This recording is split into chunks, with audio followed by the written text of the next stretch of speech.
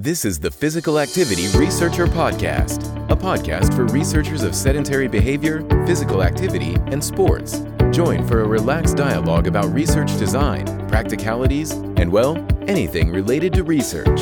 Learn from your fellow researchers useful and relevant information that does not fit into formal content and limited space of scientific publications. And here is your host, researcher and entrepreneur Olli Tikkanen.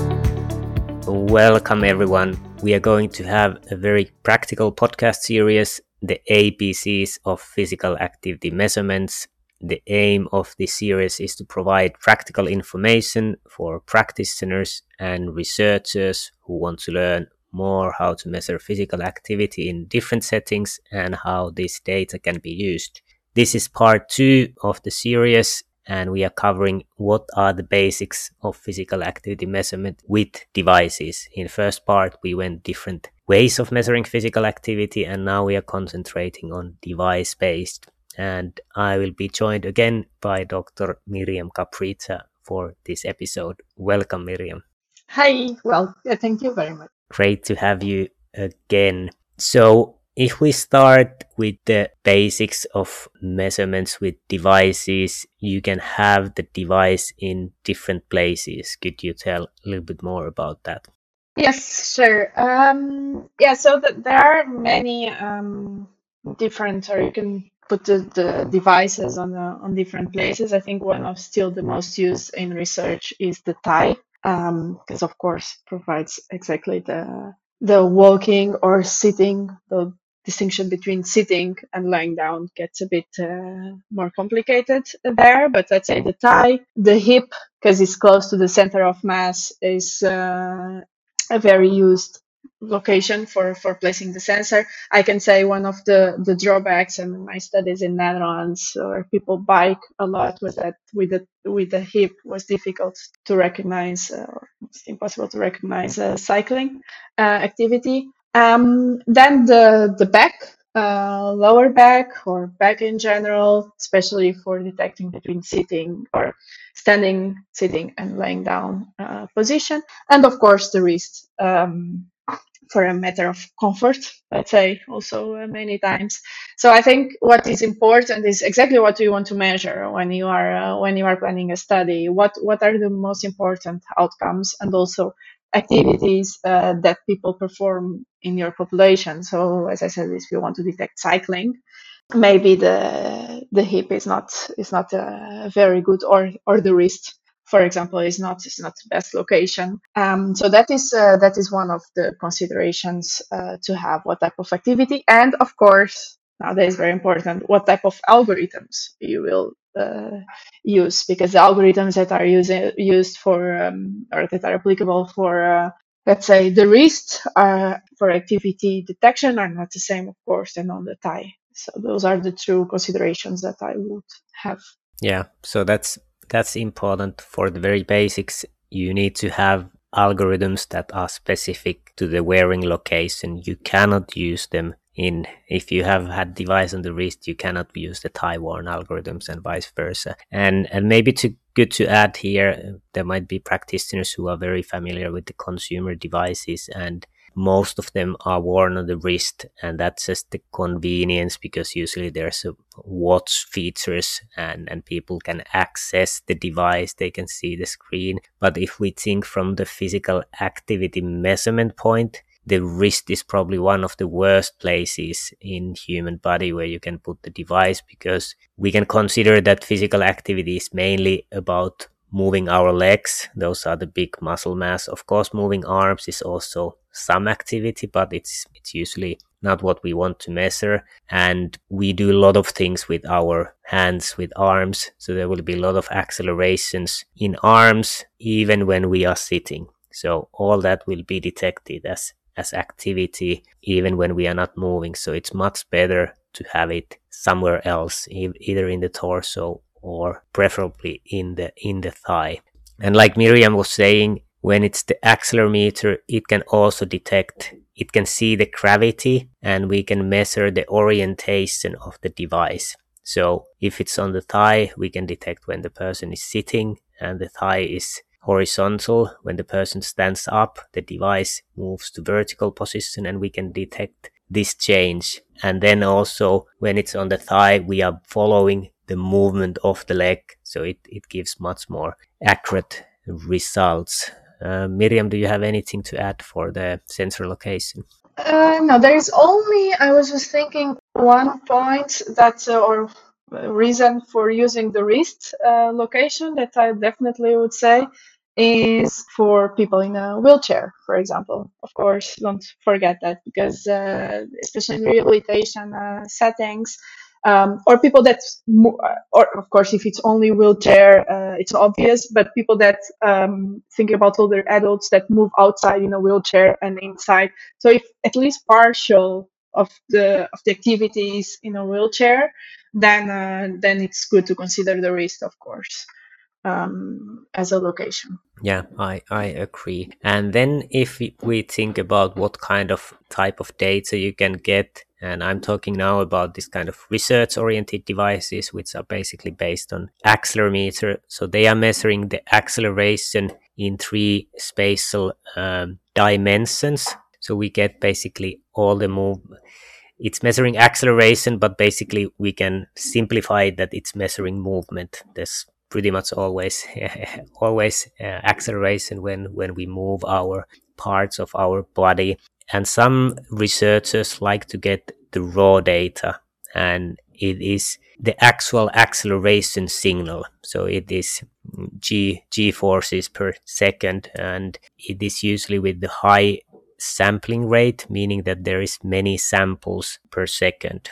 Very normal is, for example, 12 samples per second, and there is 3 channels, so you have actually 36 numbers every second. And if you start to think that you measure 1 week, you have quite a long file of numbers. So from practical point of view, if you don't need the raw data, it's probably overkill to measure and analyze it from the raw data, because it is a lot of data, and there are many research oriented devices that can directly actually analyze activity type from the raw signal that it measures, but you don't need to see the raw signal. You don't need to transfer the data to your computer. You will right away get the result variables. And when I'm saying activity type, it can mean, for example, that one activity type is sitting, one is standing, then it's low intensity activity, moderate intensity activity, vigorous intensity. Or I went a little bit more for the activity intensity. It would be walking, cycling, and, for example, running as activity type. And then we go to classify those in different activity intensities, which are usually light, moderate, and vigorous. And yeah, it's quite important to get all those, because all of those have different physiological effects and different effects for our health. And if you have a very inactive person, it is probably easiest first to increase the light intensity activity, which you can do among daily tasks. You don't need to buy sport clothes or sweat or go do something. So it's important usually to measure the light intensity activity. And of course you can get also steps.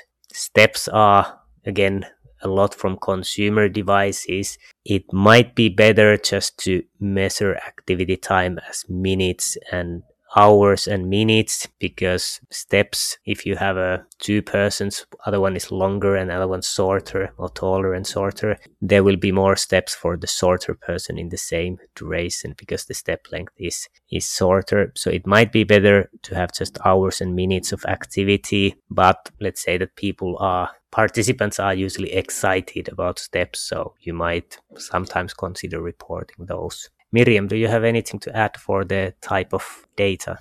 No, I think you covered it well. Indeed, steps is something that people understand, and that's especially when you are providing feedback. And we will talk about it later. It's easier than, for example, intensity counts. That's something that's very used in the research world. But if you tell to people how many counts they did, it's not tangible. It's not understandable. So the steps is something that's understandable by the participants. And of course also hours and minutes, the duration. People people know those. And maybe to add for the activity intensity, it can basically also be expressed as energy expenditure in kilocalories. So that's also something interesting for participants. And the unique thing that we can get in this, that we can get the energy expenditure in different activity types. So people can see from the report that how much did they expend energy in standing, how much did they expend cycling, walking. So they can get an idea that where does their energy expenditure actually come from? How could they increase their energy expenditure the easiest way? And this might be very useful information for weight management, weight loss things. And if we then move to considerations to have when you choose a sensor, so what should people consider when they choose sensor? I would say that there are two points: the user friendliness, and I would call it the participant friendliness. So you want, of course, people. The thing that you want the most is that people are compliant and to the protocol, so wear the sensor for the time that you define. So you want the sensor to be comfortable, of course, doesn't cause any kind of annoyance, I don't know, that you feel it while you are moving or while you are sitting. And then what I think is also important is the battery life. If you are only doing a 1 day measurement and the battery lasts 1 day, it's okay. But if you are measuring for longer periods of time and you have to charge the device every day, you are increasing the likelihood that people will forget or to charge or to place it again after charging. So the battery definitely, I would say that's, yeah, comfort and battery are most likely the most important factors for the participants. Maybe I'm forgetting something. And then for the researchers, of course, you want to be easy because as a researcher, let's say if it's difficult for the participants, you will get a lot of phone calls, a lot of emails. You have to explain a lot, and you can explain once, twice. So that's something that you don't want because it causes annoyance in the participant and time for you.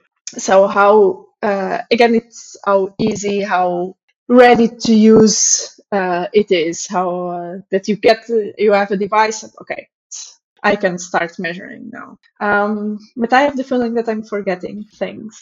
Yeah, I can cover some. So if we think of researchers, what Miriam said, that if it's difficult to use, you usually have a lot of participants. So even small things will add up and you will be spending a lot of time solving problems. So you really want to have easy to use device for both participant and for you as a researcher. And then if you are a practitioner, you have meetings with clients, you don't really have extra time. You might get the device back when the customer is there. You need to be able to quickly do the report and start discussing the results. So you want something that is really foolproof and that it really works. So I think those are pretty important things to consider. And maybe a little bit advertisement at Fibion, we have really tried to put a lot of effort to create devices that are easy to use.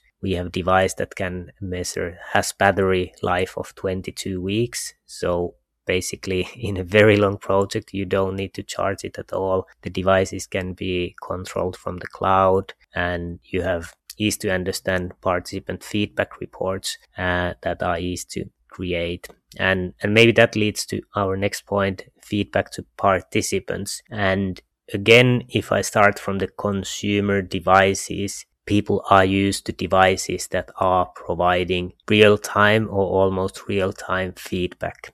And it might sound like, of course, that's best because people will right away see that what are the results.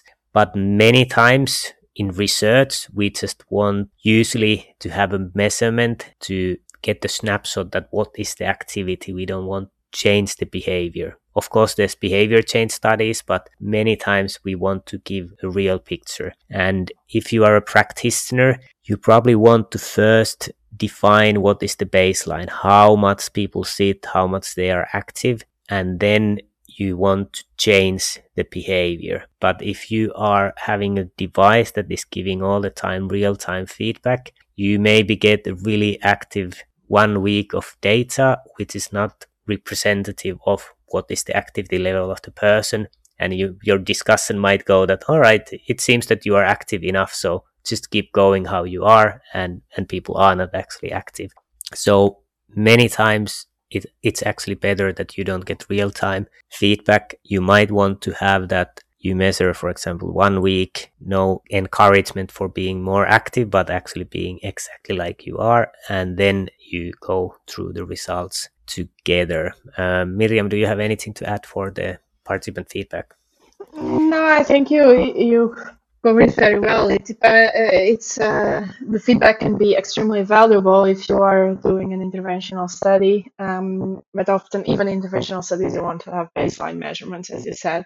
So it's important to have at least a possibility of not providing any feedback. I know that one of my studies, I covered the screen of the sensor with black tape, and I hoped, of course, that people wouldn't remove it. I don't know, but I did that. It was a long time ago with the Fitbit Zip. That was, you could put it on the hip or somewhere, and I put a lot of tape, but then in the case, so people wouldn't see it. So it really depends on what you want. The only thing that I can say is if you provide feedback and if that's what you want, and that goes connected to a previous point that we discussed, is provide feedback that is meaningful, that people understand.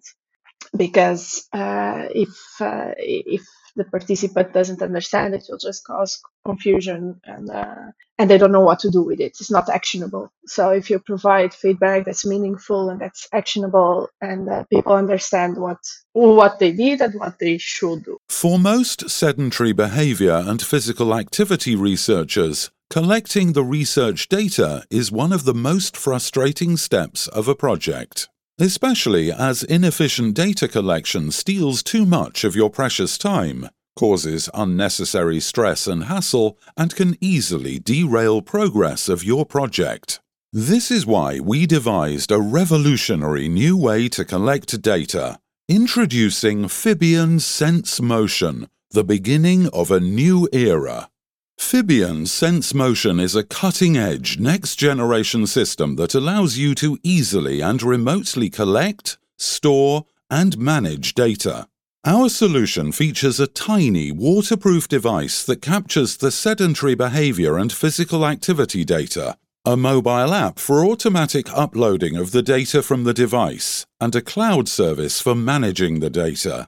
Even better, all collected data is GDPR compliant, and you have access to automatically analyzed variables of activity types and raw 3-axis accelerometer data. Don't compromise on the quality of your research or the project timeframes. Discover the convenience and power behind our solution at sense.fibion.com. That is SENS.fibion.com. Fibion, created by researchers for researchers.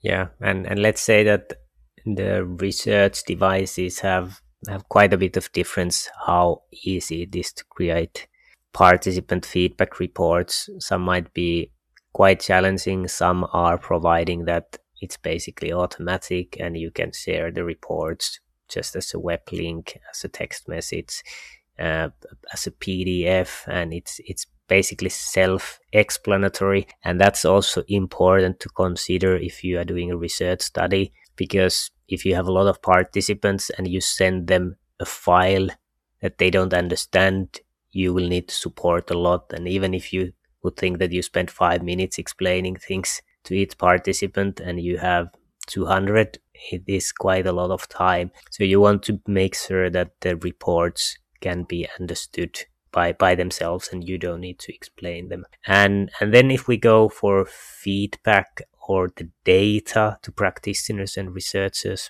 Miriam, you can tell a little bit more. Yeah, it's again, of course, what's the goal, and it's important to consider that again, what is meaningful for the participants is maybe not what is meaningful for the researchers and for the practitioners are interested in different types of data. So always consider that in which form, and if it's needed, for example, will the practitioner, and now for example thinking about practitioners, have the time, because as you said, time is a big constraint, to look at the data before. So would it be good to be able to get the data before a consultation and can analyze and then discuss, or is something that the client comes to the consultation, you gather the sensor, you upload the data, and you look at the data the first time with the participant. So these are just some considerations when choosing the device. How will you use the data, and when do you need the data available? If you can upload it when you are with the client participant, or if you need the data beforehand. Yeah, good consideration. And maybe we are talking about physical activity measurements, but many times you can get some measures of sleep also with these devices. So usually sleep is measured in a way that, especially when we are in deep sleep, we are paralyzed, so there will be no movement in us, and because it's an accelerometer, it will detect no movement at all. We know that the person is, or we are pretty sure that the person is sleeping. And also with the thigh or back worn device, we can see that the thigh is horizontal or the body is horizontal, so we know that the person is probably laying down, and we can get estimation of sleep. Usually it's defined that we get estimation of bedtime, how long the person was in the bed. We don't usually know exactly are they asleep, but it gives a rough estimate of sleep also with this kind of devices. Yes, absolutely. Yep. So I think we will wrap up this part 2. It was a little bit over 20 minutes of the basics of physical activity measurement with devices. And in the next part, we are covering how to actually do physical activity measurements. And people might think that it's quite complex with the device that is measuring acceleration and sounds very scientific, but we will tell 3 steps how it is actually pretty easy to measure physical activity. So if you're interested, tune up for the part 3. So thank you for this. Thank you. Thanks for joining us this week on Physical Activity Researcher Podcast. If you like the show, make sure you never miss an episode by subscribing or following the show on Twitter. This podcast is made possible by listeners like you. Thank you for your support. If you found value in this show, we would really appreciate a rating on Apple Podcasts or whichever app you're using. Or if you would, in a real old school way, simply tell a friend about the show. It would be a great help for us. We have a fantastic lineup of guests for forthcoming episodes, so be sure to tune in. Thank you all for your support and have a great day.